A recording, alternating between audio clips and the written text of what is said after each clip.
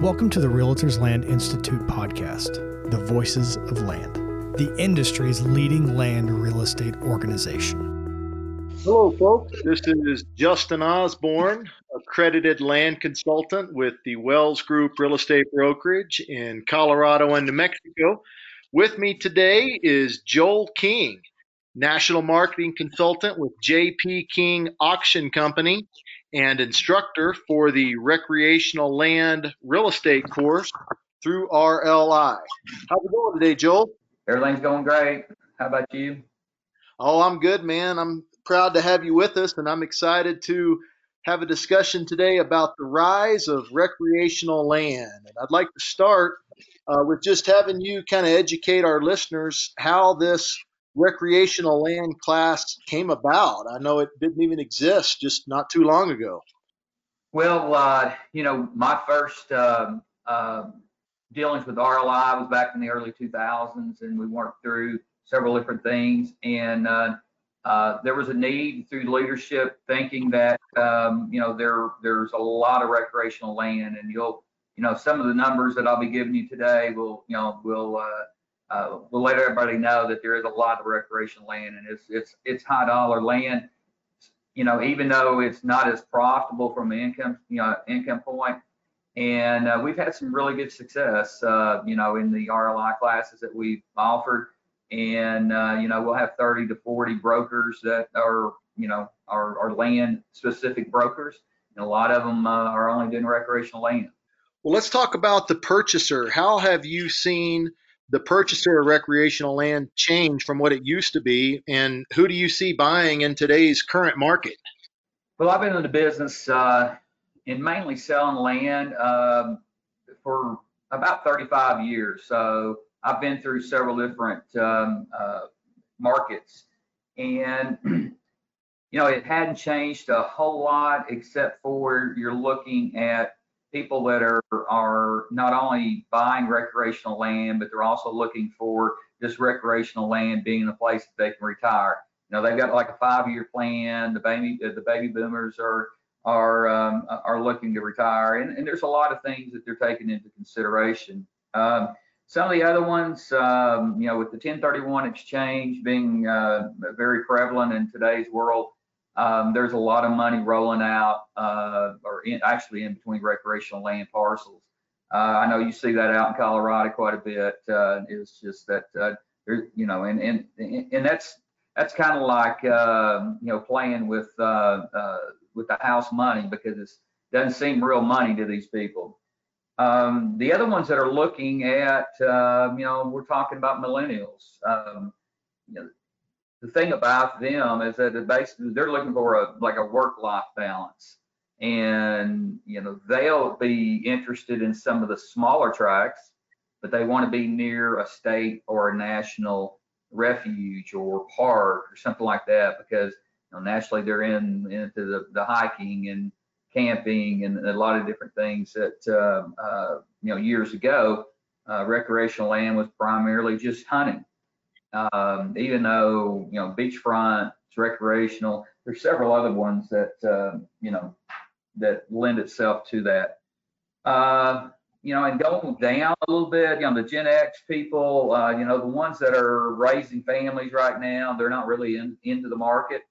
They're still raising babies and paying for college.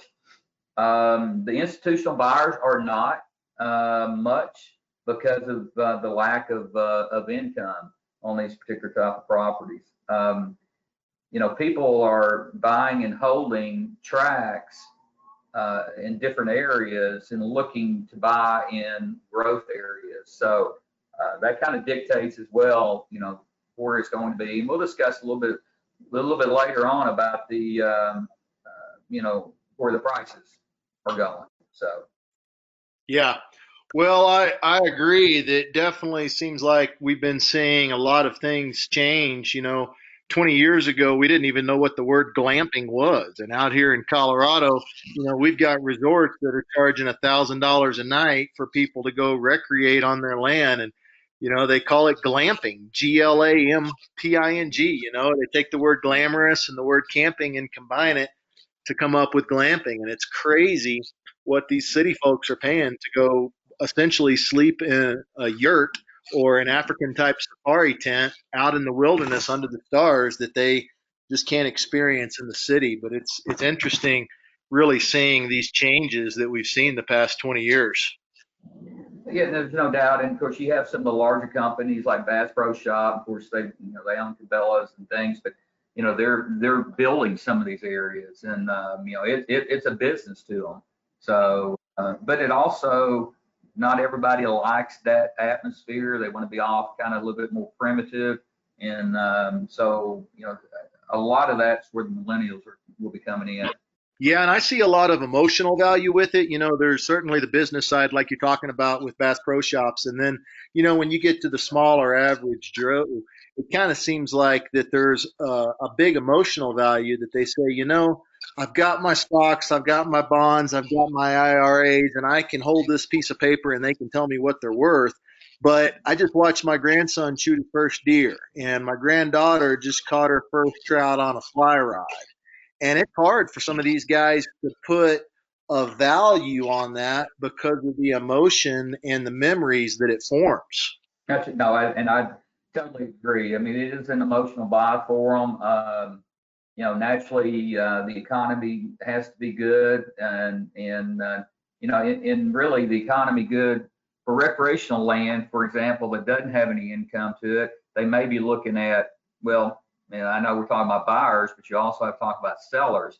The seller, where are they at in their process? Well, this $500,000 I got tied up in this recreational land is not working for me, not making me any money. Now my kids are older, maybe the grandkids don't have interest in it, so I'm gonna shift that into the market until it runs up and starts to plateau. So.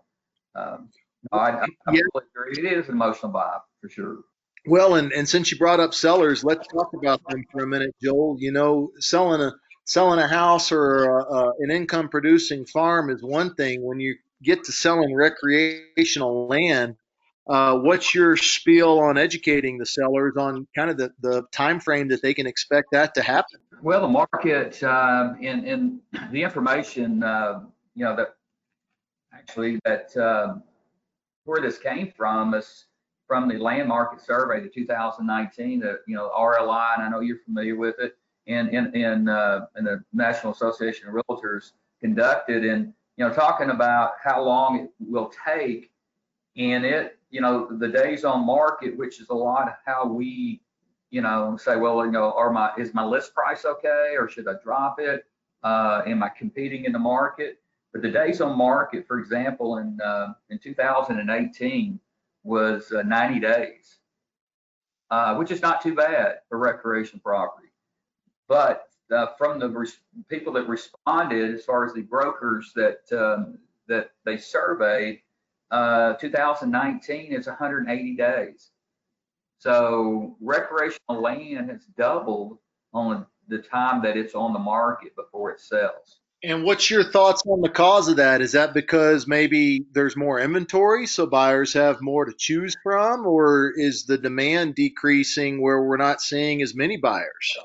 Well, and I think it's a multiple things, but I think one of them as well is people are looking for more of a liquid investment in case something happens in the economy. Naturally, they're going to have to put their safety nets on with their stocks and bonds, annuities, and different things like that. But I think a lot of it is just the economy's good. Why let money sit there, especially when you're talking $500,000, $1 million, or even $50,000, sit there and not make anything. The rise in the price of the recreational land and world land overall is not huge unless it's a irrigated farmland or even non-irrigated farmland. So, but I think that's one thing. I think the other thing is that there's not as much. I say there's, as far as inventory, there's a lot of inventory out there, but it's in a lot of different parts of the regions where a lot of different things are going on. I mean, I know you see in Colorado, I mean, it's pretty steady out there.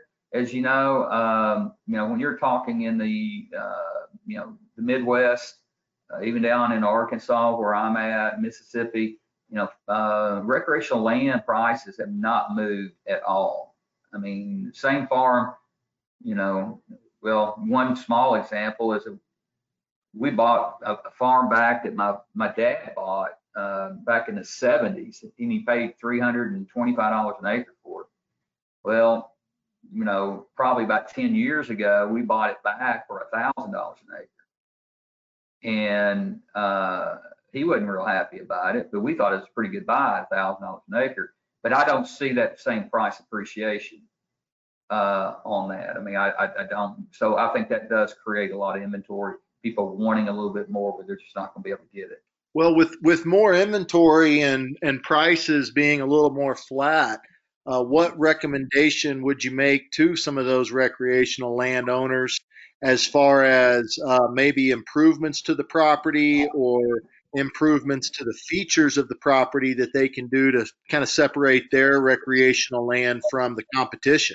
I think a lot of it these days, especially when you have retirees that are in the market, accessibility, not only on your main roads, but your interior infrastructure, whether it be, walking trails or a four-wheeler side by side, or being able to, drive a truck down.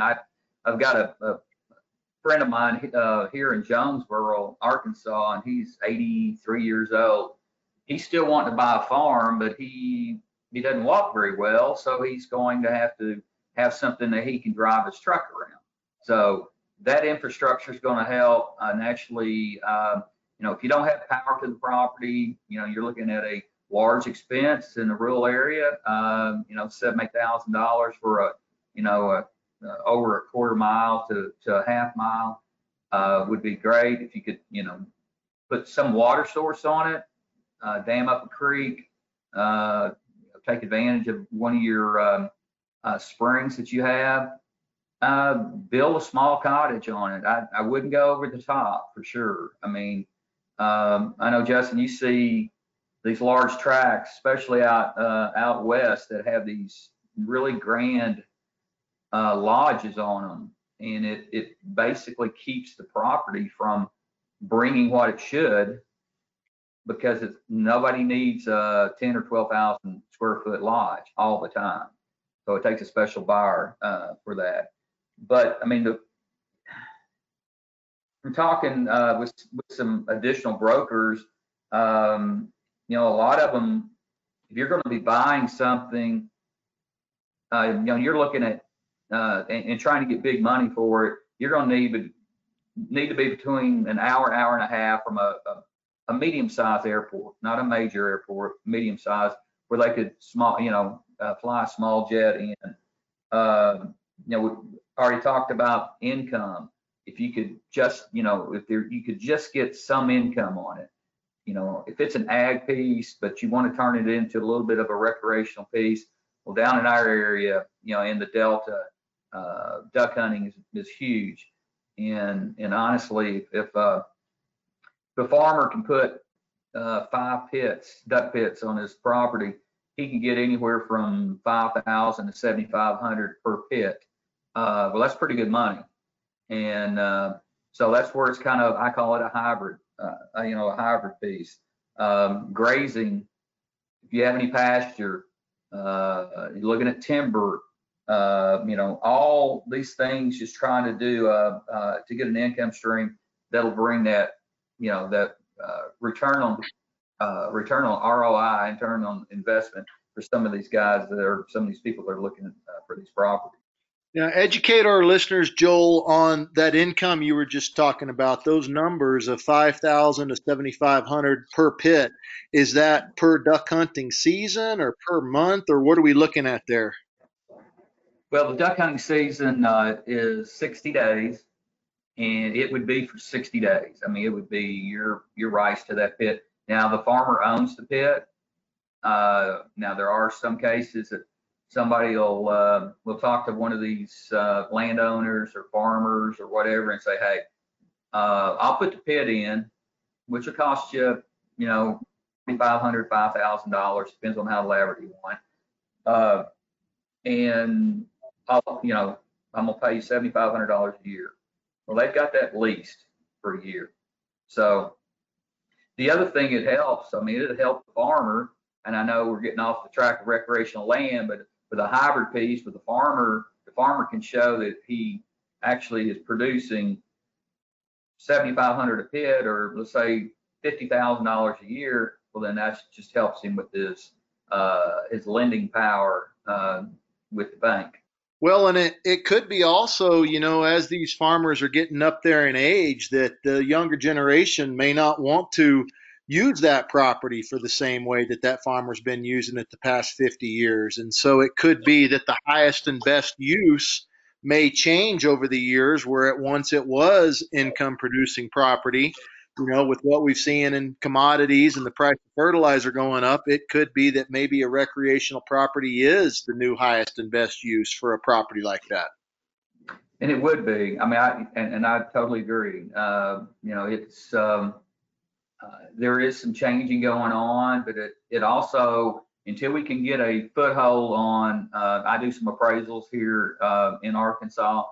And you got to be careful when you're doing a flooded timber tract or an ag farm, a farm that's got some additional pits and things on it, because it skews the numbers. Some of these places are selling for 3 times what it should, or at least 2.5 times what it should. And you got to be careful on that, because it is duck hunting land is outpaced farmland 3-to-1. And but the people you're talking, or your buyers are, I'd say, your higher income individuals. So they're not buying it on the basis of trying to make money off that particular property. Right. Yeah. And even though they may not be trying to do that, I think it's important for our listeners to really try to figure out, what is going to be the exit strategy 5, 7, 10 years down the road. You reference these 10,000 square foot lodges that have been built out in the West. We're selling those for literally 20 to 30 cents on the dollar. And we're talking high-end custom log homes that were $400 a foot to build, and we're giving them away because the buyer bought this beautiful recreational piece of land, but they didn't think about what their exit strategy was going to be 10 years later down the road. And I just think that that's real important for our brokers to be having discussions with their clients about early on in the process. Right. And also, sometimes you got to step up and just tell your seller, I'd rather, I'd rather upset you now than disappoint you later, because it's just not going to bring it. And we see, with our auction company, we sell a lot of recreational property and have for several years, and we're just seeing that nobody wants that large of a home anymore to go for a weekend to have to clean or upkeep or hire somebody to do the upkeep. Right. Yeah, a little bit of a liability there. Those words I'm hearing you talk about with clean and upkeep kind of bring the term holding costs to my mind. And what would you say are going to be kind of the number 1, 2, and 3 just expenses, holding costs that a land broker really needs to be educated on in order to prepare their clients of what it's going to cost to hold this property every year? Well, and really, there again, depends on which region that you're in, within the, and what the tax structure is, the value of the timber that's on it, or at least the county thinks, the value of the timber. But for example, I'll say in the Midwest, as far as recreational, taxes aren't going to cost you a whole lot of money, as long as you don't have a structure on it. If you put if you go to, out in your area, New Mexico, Colorado, Montana, Wyoming, and you put a 10, 15,000 square foot lodge on it, they're going to tax you unbelievably. But what comes with that naturally is insurance.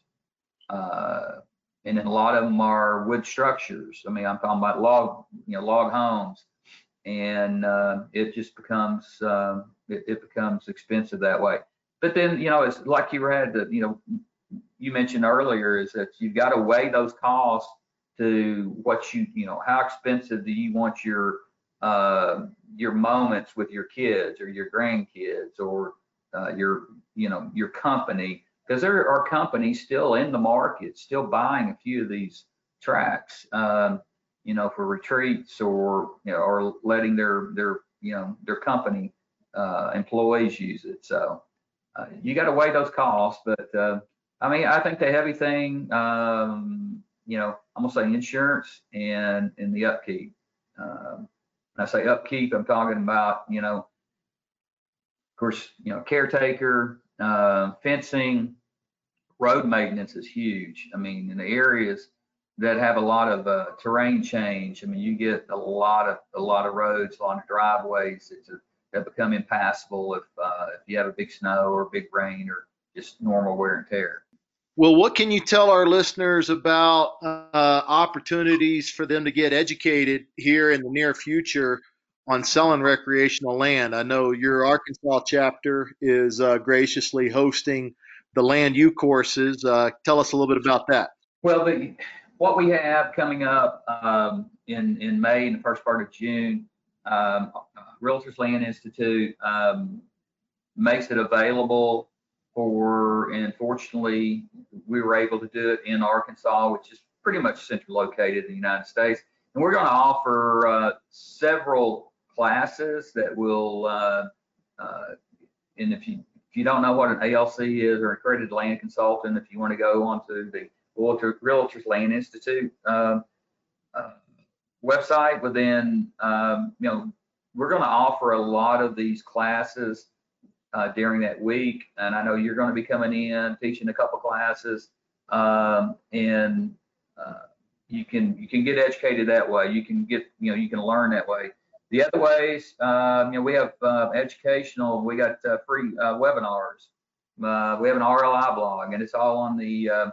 And we'll be glad to get you all the information as well. What I like about in the best conference that I've been to is a National Land Conference, and it's coming up in San Antonio in the end of March, first part of April, and you've got several hundred land brokers that are willing to share experiences and listings and techniques, and I think that's great. I mean, you don't see that in every you don't see it, you don't see it in the residential side of it, but you see it in the land side of it. They are willing to help anybody that needs help. So, and one thing that, it's probably one of the most important things, for a land broker to look at and see that make sure that they have somewhat of a knowledge of is, I mean, I love maps. You got to understand a little bit about the legal descriptions. I mean, it's a lot different than the lot block and addition. You got a meets and bounds description, and not saying it with all the CAD programs you have now that you have to be able to draw one out by hand. Even though years ago when I got into business, I had to draw it out by hand, and it helped me. But get you a good mapping program. Most of the parcels in the counties, most counties have their parcels mapped out. I mean, there's several good mapping companies, and that's going to be a useful tool for you, because you're going to be able to find out who owns the property next door, what the sales are. You learn how to search in some of these county searches. So those are some of the ways that I keep abreast of it. And I have a lot of Google alerts, and the Realtor Land Institute is one of the main things that I've used, and it's helped me get more educated with land sales. Yeah, and it helps educate the buyers too. I mean, it's one thing certainly for us as realtors to be educated, but the buyers are not going to buy a property that they don't understand. And so if you as a realtor are not putting together a good map to clearly explain the property to where a buyer can understand that property from maybe sitting behind their desk 2,000 miles away, you're doing a disservice to your seller, because the chances are slim that buyer is going to get excited about the property if he doesn't understand it. No, that's right. I mean, and here's the thing with somebody sitting 2,000 miles away from from a property. Let's say that they're sitting in North Carolina and looking at property in Montana. They're going to want as much information now, where 20 years ago they probably would have got on the plane and went and toured got in the truck, drove the county roads before they even knew for sure if they were even going to be a prospect. But now I'm with you. I mean, there's so much information out there that you can make it useful. I mean, between drones flying, these recreational pieces are great. Matter of fact, I mean, any piece of property is extremely important. The videos that are out these days, the 360 degree views, where you can pick a point on a farm and see what it looks like all the way, all around it. It's just great. And but mapping is very, very, very important. You've got to understand it in order to be able to explain it to a buyer. Well, we definitely recommend that our listeners sign up for the recreational land class. Like Bill was saying, there's the opportunity in Arkansas into May, early June. There's also going to be some opportunities to get educated from other agents in the industry at the National Land Conference in San Antonio, end of March, early April. And you can go to rliland.com, click on the events tab, and you can see the exact dates for these offerings. I love what Joel said about, some of these other industries are a little bit more cutthroat, but when you get around some of these land agents, it's kind of an all tides rise mentality, and they'll bend over backwards to help you. And it's just really great being able to learn from the professionals that are in the industry that are doing this day in and day out. And so I'd like to thank Joel for the time today. We had Joel King with us, National Marketing Consultant with J.P. King Auction Company. You can visit his website at jpking.com if you have any additional questions or you'd like to get in touch with Joel. Thank you guys for listening today.